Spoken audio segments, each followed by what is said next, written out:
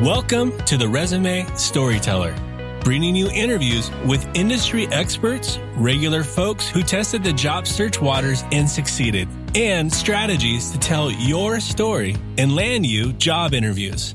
Here's your host, Virginia Franco. Everybody, I have with me today career coach, HR pro, and consultant Bricklin Woods. She's a resume writer, a career coach, and a 4-time certified HR professional with over 15 years of experience in human resources.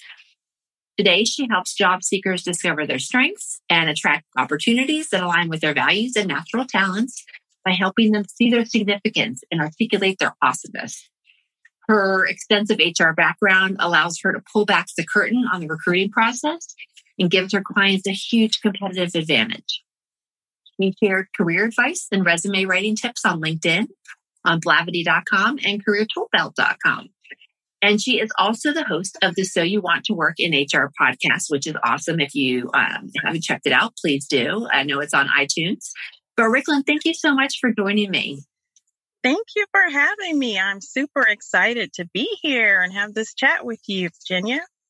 Absolutely. Well, I have, I don't know how long we've been connected, but I've followed some of your posts for a while, and I'm a huge podcast geek. So I listened to your first podcast. I'd love to hear, you heard me give that quick overview about your bio, but what made you sort of shift into this role of helping job seekers, sort of jumping to the other side of the hiring table?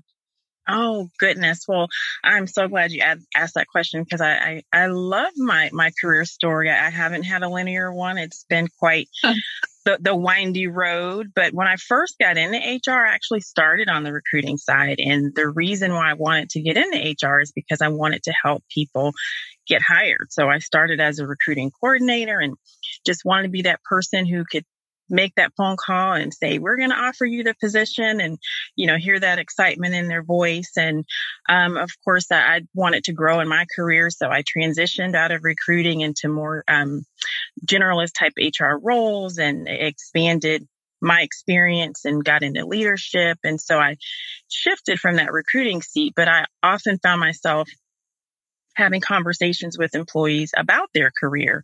Employees would come in, maybe unhappy about their manager or the work they were doing. And they wanted to, kind of vent about work. But what I would also always find myself talking about is their career. And what I realized, a lot of the complaints, if you will, that I was dealing with employees were centered around a lack of alignment with their career choice, but they just didn't know what to do next. So of all the great work I did in HR, what I realized I loved the most was working with people and helping them to develop and, reach their full potential. So that was kind of the impetus for me making this transition. Were you ever in HR business partner roles as part of this career path? I absolutely was. Yeah. And there was for about 6 years, I was in a regional HR business partner role. I traveled extensively, probably 3 weeks out of the month, across a good portion of the U.S. I was keeping track. I think I visited 24 states and Canada while I was working as a regional HR professional. Wow.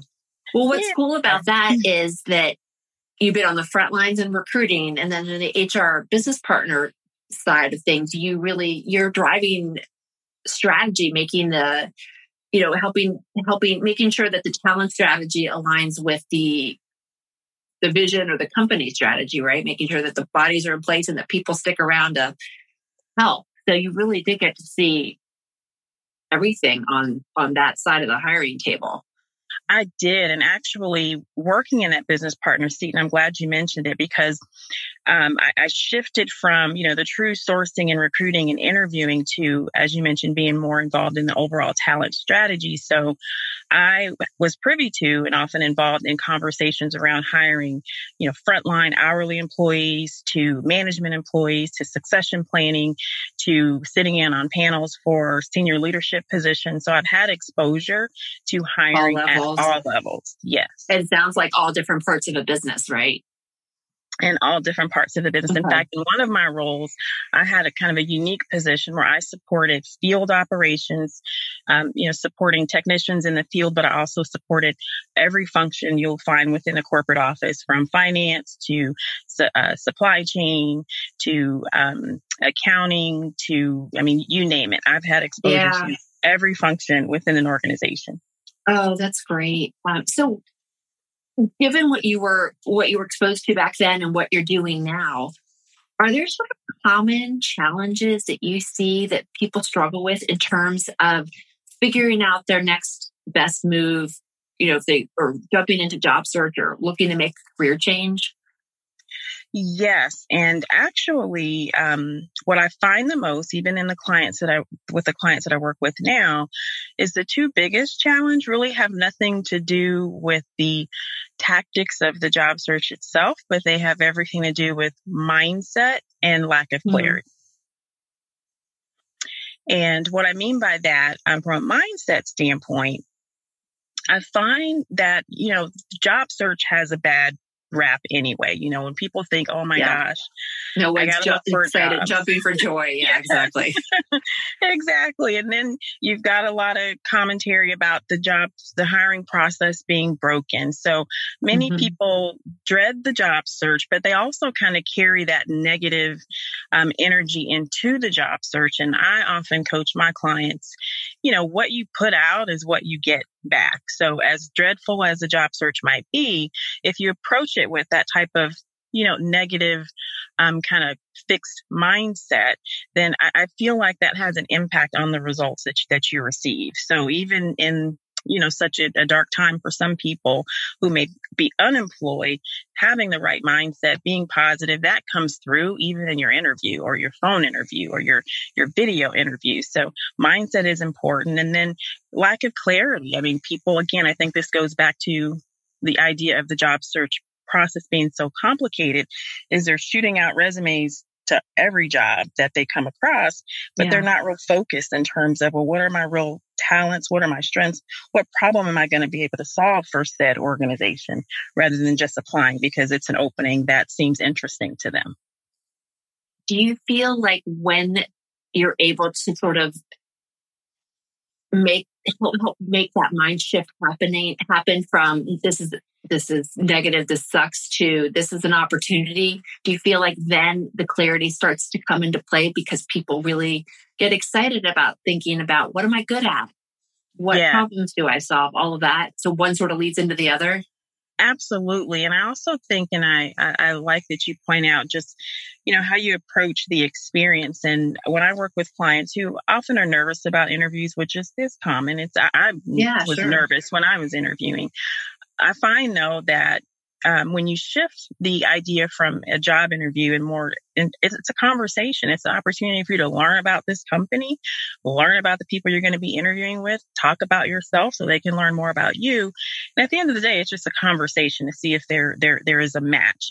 And I know it's easier said than done, but I often encourage my clients, as much as I know you may need this job or want this job, when we are attached to a specific outcome, it makes the process more stressful because now you're worried about, am I going to pass the test, if you will? Are they going to like me? Are they going to offer me the job? But when you go into it just really open-minded, this is an opportunity. And even if this opportunity doesn't work out, who knows what doors might open, as a result of this conversation, who may know another hiring person at another company. So I think that all goes back into mindset and how you approach the process.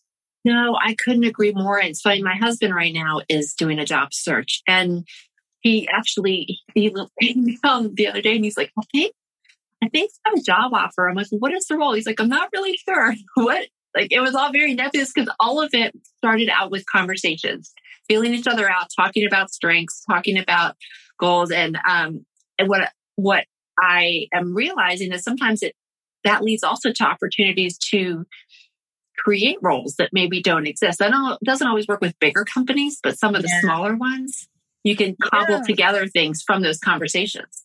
You know what? I actually had a client who had an experience such as that, where she interviewed for a role. They didn't feel like she was strong enough or had as much experience for that role, but they had been having conversations behind the scenes about adding a different role prior to her coming on board to this interview. But that actually expedited that process for them. They were like, wow, she'd be a great fit for that role we have been talking about. So let's make it a real thing. And they actually did offer her the position. Right. And so it helps, to me, it helps the person, the hiring manager, to think outside the box on what other opportunities there might be. Absolutely. Absolutely. So it's really just, and also the interview experience. So I do have some clients that I work with who are very positive, and they're like, even if I don't get this job, I'm getting interview experience. So the next opportunity, I'll be, that much more sharp when I sit down for that interview. So again, it's just a matter of perspective. Yeah. No, everything's a learning experience, which I know gets old when you're on your 9th round with the client, but still, yeah. Yes, absolutely. Because I do have a client who texted me this morning who said she's really low energy after having gone through a series of interviews and haven't been selected. So I don't want to paint this picture that, the job search process is supposed to be fun. You're going to have your ups and downs, of course. That's right. No, it's definitely a journey, 100%. I have a client who literally yesterday evening got an offer after his 9th interview. And during rounds 6, 7, and 8, he was starting to get at the end of his rope, but he did have that mindset of, this is what I learned from this. This is what, and also, he made sure to not have all his eggs in one basket. So he was stoking other fires while going through this process. But yeah, it can be arduous for sure. Congratulations to your client. Oh, I know. Huge congrats to him. I know, for his perseverance. Holy cow. Yeah. I know. Someone made a post on LinkedIn about, I don't know who it was, but it was like a poll, like how many rounds should there be? And so to hear you say he went through 9 interviews. I feel like that. I remember seeing this during the recession, that to me, I'm seeing the number of hoops people are jumping through grow, which I think happens when companies are feeling a little shaky about the market. I don't know if you're seeing that too, if that was your experience in recruiting and then on the HR side of things. Yeah. And I think and I even try to encourage my clients, as daunting as that may sound, that is even a blessing in disguise, because you get to see 9 different people, perhaps in the case of your client, and interact with them and get a better idea, because it's a two-way street. Like, you're making a decision as well. So the more that's a really good point. Yeah. You might meet that one or two people, then you say, not for me. And then you dodged a bullet. Exactly. So I know it's, thinking 9 interviews, that seems like a lot. But if you, again, mindset is everything. Looking at it, this gives me more and more opportunity to see what this company is really all about. I love that. So shifting gears here, you have worked with companies, big and small, all aspects of HR. Can you share a little bit about how the recruiting or the hiring process might vary depending on the size of the company? Because it always works a little differently, right?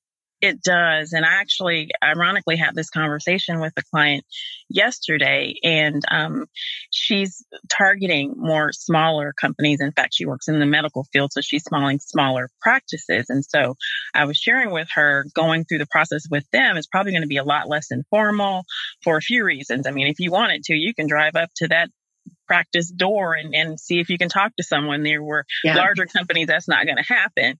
So the approach would be different. So for sure, and I've worked as a consultant with small companies as well. And so you might have, the owner of the company who may be using ZipRecruiter or Indeed to source and screen candidates. I have a client of mine who was just hired not long ago as an HR generalist for a small 60 employee organization. And the CEO of the company found her on Indeed, and he called her. I think she had one interview and she was hired. Where a larger company, like I have that wouldn't happen. Right. I have a company who interviewed with a much larger tech company, and they have a whole team. They have sourcers, they have screeners, they have the first phone interview. It's like this whole committee of people that's involved before you even get to the hiring manager. So it's definitely going to be different depending on the size of the organization. Is it your sense that the smaller companies are the ones that tend to use ZipRecruiters and the Indeeds of the world, where larger companies maybe do something different? For sure, ZipRecruiter. That's what I've seen a lot of. Even a couple clients that I've worked with, they said they were contacted through ZipRecruiter, smaller firms. I do get the sense, and I'm very well connected with quite a few recruiters at larger companies and on LinkedIn, and they seem to use LinkedIn a lot more and actually doing, using LinkedIn as a database, which is why it's so important to have your LinkedIn profile, properly optimized for search, because I do think that's where larger recruiters and even recruiters that I've had conversations with, they leverage LinkedIn a lot more. Well, yeah, no, I would agree with that. I'd also say that even, caution people to make sure, just because they're targeting smaller companies, that you still want to have your LinkedIn looking sharp and solid, because even if they source you through ZipRecruiter, that doesn't mean they're not going to check out your digital footprint, right? That's a really good idea. Good point. Thanks for sharing that. Well, that's good to know. I always hear, I hear ZipRecruiter ads on tons of podcasts, and I thought they're probably not targeting Fortune 100s here. This seems to be a smaller to mid-size, sales message, but I didn't realize. That's good to hear it confirmed. So I want to ask you about the hidden job market, which is a little different than the, sourcing through ZipRecruiters. There's lots of people that champion it. I'd love to hear if you have a different take on the definition. But when I think about hidden job market, it's not just jobs that don't get posted. It's jobs that do, while the posting is taking place, conversations are happening to see about people that might be a good fit. So I'd love to hear a lot of people that say, bypass applying online. You really need to try to work to have those conversations. And then there's others that talk about focusing on applying online. What are your top thoughts on it? And how do you advise job seekers to sort of navigate finding out about and landing roles?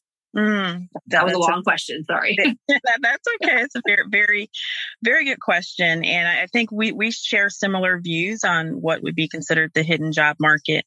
There's, of course, the old saying, it's not what you know, but who you know. But I like to kind of flip that on its head, and I take it a step further. It's not just who you know, but it's who knows you. Because there's a difference. I could know a lot of people, but if they don't think of me, when that opportunity comes up, when they're at the, conference room table talking about this new opening, if Ricklin's name doesn't come to mind as a viable option, then it doesn't matter how many people I know. So it's about positioning yourself. That's a really good point. Yeah, I think that's so key. So I think, everybody's talking about the importance of networking and really being connected, which I totally agree with. I think, unfortunately, sometimes people wait too late to start building those relationships. So I think they would be at a disadvantage for the most part when it comes to tapping into the hidden job market. I think you have to be well networked, well positioned in order to really see any benefits from tapping into the hidden job market. Yeah. That's kind of my thoughts on that, and just really making sure that you're being proactive in your career and not becoming. I think you can feel comfortable at a job if you're working for somewhere for a good number of years and things are going well, but you still got to be thinking about that what if, and making sure that you're positioning yourself well as an expert or a skilled person in your field. And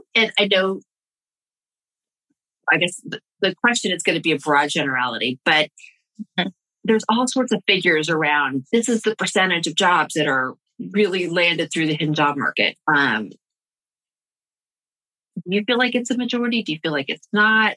Are those numbers skewed? You know what? I will say from my experience and the clients that I've worked with, I think that number is a little bit skewed, and that there are not as many jobs being landed from the quote unquote hidden job market, if you will. But again, that's just my feel based on, whether my clients or even, I collaborate with quite a few other resume writers and career coaches. And most of them that I know of, their clients are applying with very excellent, resumes that have been done quite well. And then they're landing interviews that way. So I haven't had a lot of experience with my clients having success with the hidden job market. Okay. So that's interesting because I have seen the reverse, but I haven't been on the HR side. But my experience has been that people, by tapping into their network, they're finding out about, they're having the conversation so that when the opportunity arises, they get a call and that says, the posting came out, go apply now. Mm-hmm. And I don't know if that's a function of as you move up the ladder, they shouldn't call it a ladder. They should call it a pyramid. And so that's good. More people are fighting for it. I don't know. But when I have worked with people that are not necessarily entry level, but more that middle level, they have more success applying online. Yeah. So I would just to clarify that, like, I do believe the hidden job market exists. I think that more people than not are not benefiting. I think to your point, if you're in a higher leadership level position, and I work with more, I'd say manager to director level, getting ready to go into that director level role. I don't work with a lot of executive levels, but I definitely think the higher you are, the more likely you're not going to be going through the process of applying for roles. Yeah. But what I love about what you said right at the beginning is that based on the size of the company and what's going on, you need to adapt your approach. So if if it's a senior leadership role and it's a smaller company, you're going to handle your networking and your approach to them one way versus if you're looking at an executive position at a, big fat Fortune 500. So, no, thank you for that. So I'm hoping you can settle this for those of us that are always debating about ATS or applicant tracking software systems. I'll bet you've seen your fair share of the different systems. Do you recommend PDF or Word to submit? I strongly recommend PDF. Now, maybe not for the same reasons as others. I don't spend too much time with my clients trying to beat the applicant tracking system. I write resumes for the human that is going to be reading it at some point. The reason I like PDF is because it's a much more cleaner document, and that depending on the device, as I'm sure depending on the device that you open a Word document, the formatting could get all... it does. It gets wonky when you send it on mobile or... Yeah. So, a lot of people are digital and on their phones. Even recruiters are, opening up resumes on their phones. So I would not want my client to just run the risk of, a recruiter opens it and like, oh my gosh, I can't even read what it is. And the next thing you know, they move on. I also like PDF because even as a job seeker, if you're tweaking your resume a little bit to tailor it, at least I find for me, when I convert it into PDF, by it being such a clearer document, I'm able to catch errors easier than if it's in Word format. I don't know why that is. Me too. I don't either, but I find the same thing. Not alone. But I'm with you. Write for the humans primarily. Don't try to beat the system. It's ideally if you write it well, it can be read by the bots. But I mean, I've seen huge advancements in ATS, which is making my writing much easier. I don't know about you, but I've actually tested some. I don't know if you've ever done this, but I've tested some ATS. No, I wish I could. Systems. I actually learned this at the Resume Writers Conference, the NRWA. So I can't take credit for it, but someone made a recommendation. There are a few, like if a company uses Workday, or I can't remember the other one, but as if you're going to submit an application, but you don't submit it, but you can see actually how the resume is going to upload and populate. And PDFs I have not had any issue with a PDF actually being able to be parsed through the system, at least in those kind of modern ATS systems for sure. So Now, I do put an emphasis on keywords. I want to be clear about that. Yeah. But that's also not just for the applicant tracking system. That's for the eyeballs of the recruiter. That's right. That's for humans that are looking for certain words, 100%. Yes. You can bet if the eye's looking at it, they programmed ATS for it too. Yes. I can't believe I missed that ATS. The ATS thing. Was it in the conference last year? I must have missed that. Yeah, it was. I can't remember who suggested it. But yes, I was like, wow, I didn't even think to do that. And I asked the question, like, you're not submitting it when you do that, are you? Like, no, I'm not submitting it. But, she's created an account and she can go in up to the point where before you submit. I'm like, well, I'm going to try that. So I tried it with a few of my resumes and it parsed perfectly fine. That's great. What about Canva resumes? Have you had any? In my experience, it makes it super wonky, even when you submit PDF. And I don't know why that is. Yeah, I have not. I've not used a Canva resume. Quite honestly, there was a time I was into doing a little bit more graphics in my resumes, but I've simplified it quite a bit because I realized, really what recruiters are looking for is content. I may add a splash of color just to differentiate a little bit from a branding perspective for my clients, but I have really simplified the approach and focused much more on quality content. I'm with you. And plus because you don't know what systems you're dealing with, the more design heavy ones, I think you run a bigger risk of things just getting convoluted. But additionally, a lot of those templates, there's so much space for graphics that you don't get to focus on content. Exactly. Yeah, no, agree 100%. So shifting gears, I would love to, and I ask this question of everyone, I'd love to talk with you about discrimination when it comes to hiring practices. We have seen for decades, age discrimination, ethnicity, gender, all of it. What are your thoughts on the topic and how do you advise job seekers on the best way to navigate this? It's really so ironic that you're asking this question because I had a call just yesterday with a client who is 65 years old and that topic came up and I'm saying this with my HR hat on, with my career coach hat on. Ageism is real. Discrimination is real. As much, and I do think organizations are implementing things to try to help mitigate it or eliminate it in certain instances, but you're dealing with human beings. So it's human beings. It's hard to get isms out of people's brains. Yeah. It's just a part of it. So what I try to encourage my clients to do is be realistic. It's out there and to control what you can control. Mainly, you don't want to work somewhere that they don't want you to be working. So if you are applying for a position or interviewing for a company and they don't hire you and it happens to be because of your age or if it happens to be because of your ethnicity or gender, most times you really don't know. You won't know why, actually, because they're going to give you another reason. But you can't control it. But what you can control is making sure you're seeking out organizations that value diversity, whether it's age, gender, race, diversity. I know I have, and I shared with this particular client and she didn't know that AARP actually has a job board.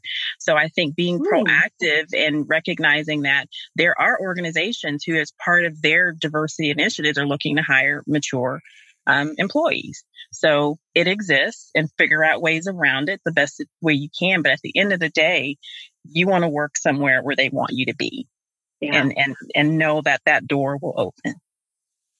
I don't know if you know Mark Miller or not with Career Pivot, but he works a lot with baby boomer job seekers. And I remember he was one of my first guests on my podcast 3 years ago. And I remember he said to me,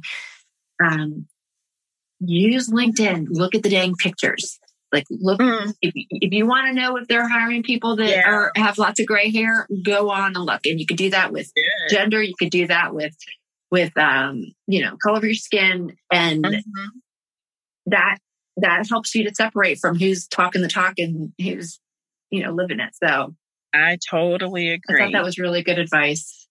It is. And I think I've had clients that have done that. They look at the employees on LinkedIn and they're like, well, they don't look to be hiring. They don't have a very diverse workforce. So, and that can be, you can look at that a couple different ways, because if they don't appear to, in terms of race or skin color, because that's really all you can go on. It could be that they're, maybe they're in the middle of shifting that, especially where we are today. So right. I try to encourage people, don't be discouraged by that. You might be the first person that they hire. That may be part of a welcome initiative. No, that's true. And I think that's where conversations can take place as well. Mm-hmm. For sure. No, that's true.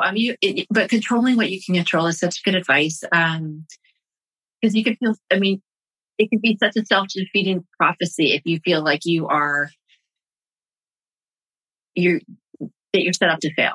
Yes. I totally agree. I totally agree to with your point, like mindset is everything. And if you go in thinking the cards are stacked against you, there's nothing you can do.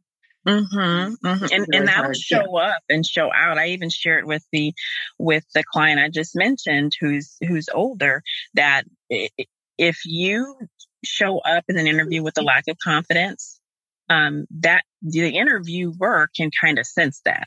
So to your point, if you go into it already thinking like, oh, here right now, because she mentioned most of the people I'm interviewing with are millennials, they won't want to hire me. Well, if that's your mindset going into it, then that's probably what the outcome is going to be. Yeah. To me, the ageism one is the easier one to overcome, at least on paper, because you can. To me, some of the biggest biases that people attribute to older Gen Xers and baby boomers, as I'm in that file, is that we are slow to adopt technology, and that we think we're the smartest people in the room. So you can, you can show that on paper that you love to keep learning, that you know software, that you collaborate with people. You can't change your gender. You can't change your ethnicity. That's a different. Right. Very, very good point. One thing I want to point out in terms of ageism too, because I know you see this in your work where you're working with a client with over 20, maybe even 30 years of experience. And some of that earlier career experience is really relevant to what they're looking to do in the future. But of course, when you have your employment dates there, it can tend to date you, and people can do the math and figure out how old you are. Right. But there are creative ways to still capture that experience without using dates. And so that's what I've done with a few of my clients, whether it's creating an earlier career section with no dates, but just highlighting the work that they've done, or through an accomplishment section that highlights some of that older work without actually including it on the resume. So that's another way for those who may be listening and concerned about, how do I capture all of this wonderful experience I've had for the last 30 years, 20 or 30 years, without dating myself. What I love about that section, in addition to making the person sort of timeless, is what I like to say, so that nobody knows if we're 30, 35 or 75, is that it eliminates I call it the rabbit hole phenomenon, where the reader starts seeing dates that are, back in the early 2000s, 90s, and they go, oh, I wonder if they have kids. I wonder when they went to school. Like just all that side nonsense that if you have 10 seconds to make an impression, I don't want 2 to 3 seconds spent with that stuff. And we all do it as human beings. So that eliminates it. You're absolutely right. We alluded to this next question earlier, but if you have anything to add, I'd love to hear it. How important of a tool do you think LinkedIn is to job search? And how do you have any recommendations on how job seekers can use it to their full advantage? We've talked about looking at pictures. We've talked about how we know that people look at us. Use it for searching. You know what? I think it is a very important tool. Although I've had some recent experiences that's kind of raised a slight question mark in my mind, because I have had a few clients recently who landed jobs relatively quickly, and I don't believe their LinkedIn profile was really what made the difference for them. It was more so their resume. Now, not to say that their LinkedIn profile shouldn't be up to par, but I struggled even. It wasn't the factor. No, it was not. In fact, because I do LinkedIn updates, and two of my clients landed jobs before I even had finished the update on their profile. So it was like, well, I guess you really didn't need that so much. But I'm a huge proponent of LinkedIn, more so from the standpoint of yes, like I mentioned earlier, searchability. I think that's important.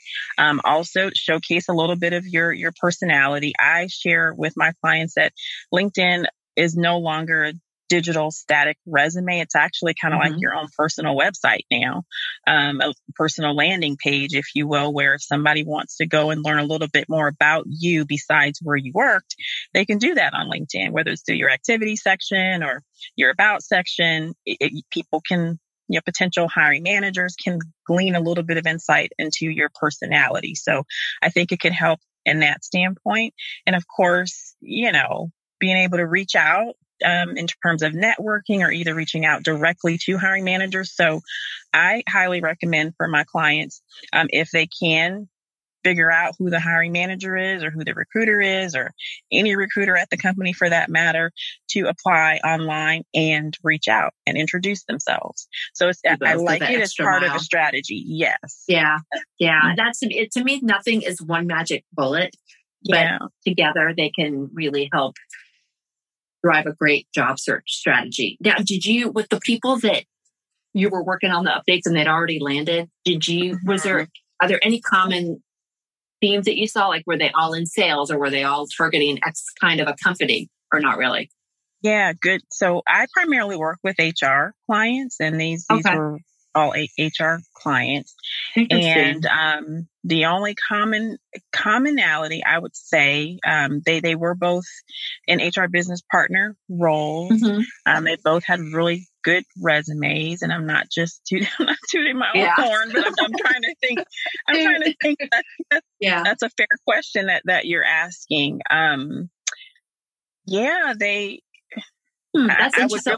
Because I wrote in the last month, two of my clients have interviewed. Well, one landed, one interviewed in HR business partner roles, one on the East Coast and one on the West Coast. And they both got found through LinkedIn. Now, the one who landed, she was targeting big companies like Amazon and the other one is targeting smaller. So it's interesting. I have to keep an eye out. And that's why I love to talk to people that have your background, because everything's always evolving and we need to, as writers, we need to keep up with that.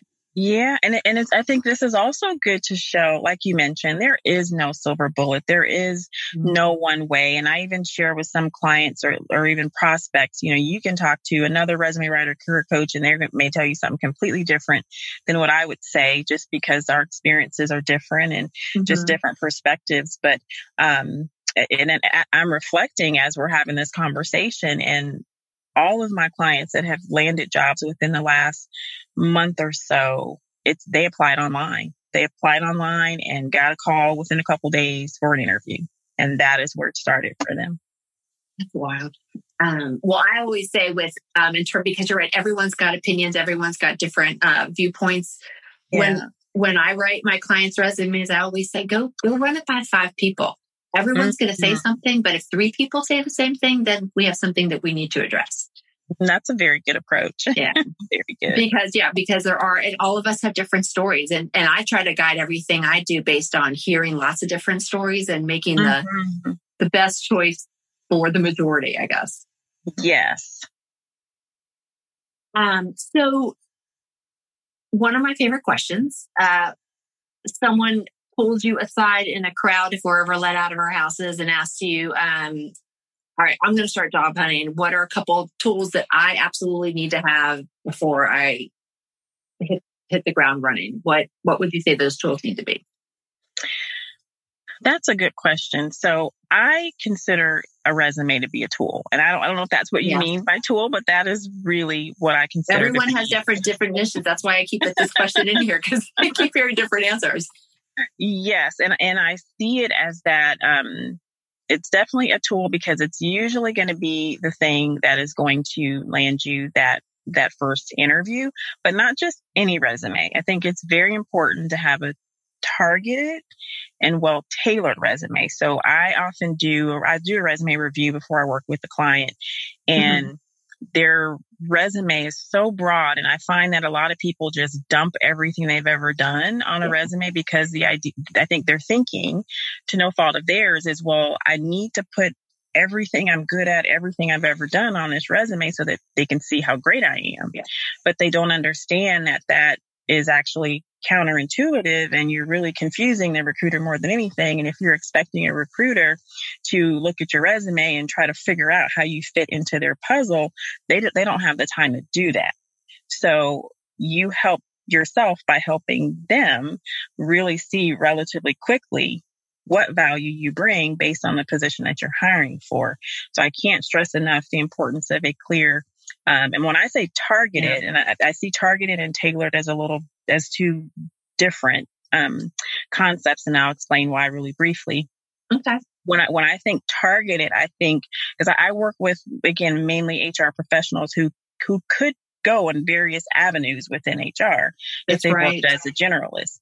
But I really try to encourage them to identify a target. Are you looking for an HR business partner? Are you looking for a director level role? Are you looking to do more benefits? So that's the target. That's right. You're right. Because how you write an HRIS resume is very different than how you write a business partner resume.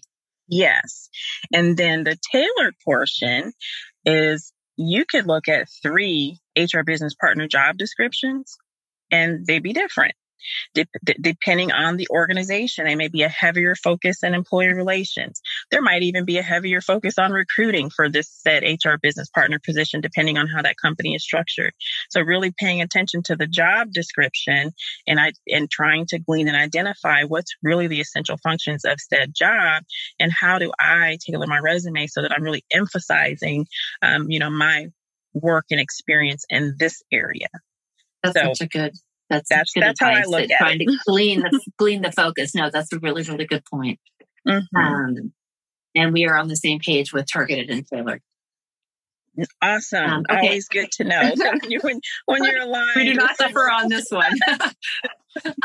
Okay, so last question, my favorite one. So you have a business, you have a podcast. What is next for you? Wow. At this point, and I'm still growing my business, still growing my brand. So I see in 2021 just continuing to continuing to grow and continue to grow my brand and get better at podcasting, because I am new at it. You're a newbie. I am a newbie. And really to be able to continue to impart, insight, information through my content on LinkedIn. That's it. That's all I'm thinking about now. No, that is exciting. So I have included, as part of your bio, that'll be on my website and on iTunes and all that, your ricklandwoods.com website, the link to the So You Want to Work in HR podcast, and then your LinkedIn profile as well. But those are the 3 best places to follow you and learn more about you. Is there anything else that you want to reference? You know what? You nailed it. Those are the 3 ways to reach me. I am primarily on LinkedIn. I love LinkedIn and the community that I'm building there, with folks like you and others in the career space and HR space. So find me on LinkedIn. That's where I hang out the most. Excellent. Well, Rickland, thank you so much. I really appreciate it. I continue to learn, and thank you for your contributions to helping grow my brain and my knowledge. Thank you. I'm always learning from you and things you post as well. So I am honored to be a guest on your show. Thank you for having me. Have a great rest of your day. You too. You've been listening to The Resume Storyteller with Virginia Franco. To learn more about storytelling strategies to catch the eye of today's online skim hiring and decision makers, please visit www.virginiafrancoresumes.com.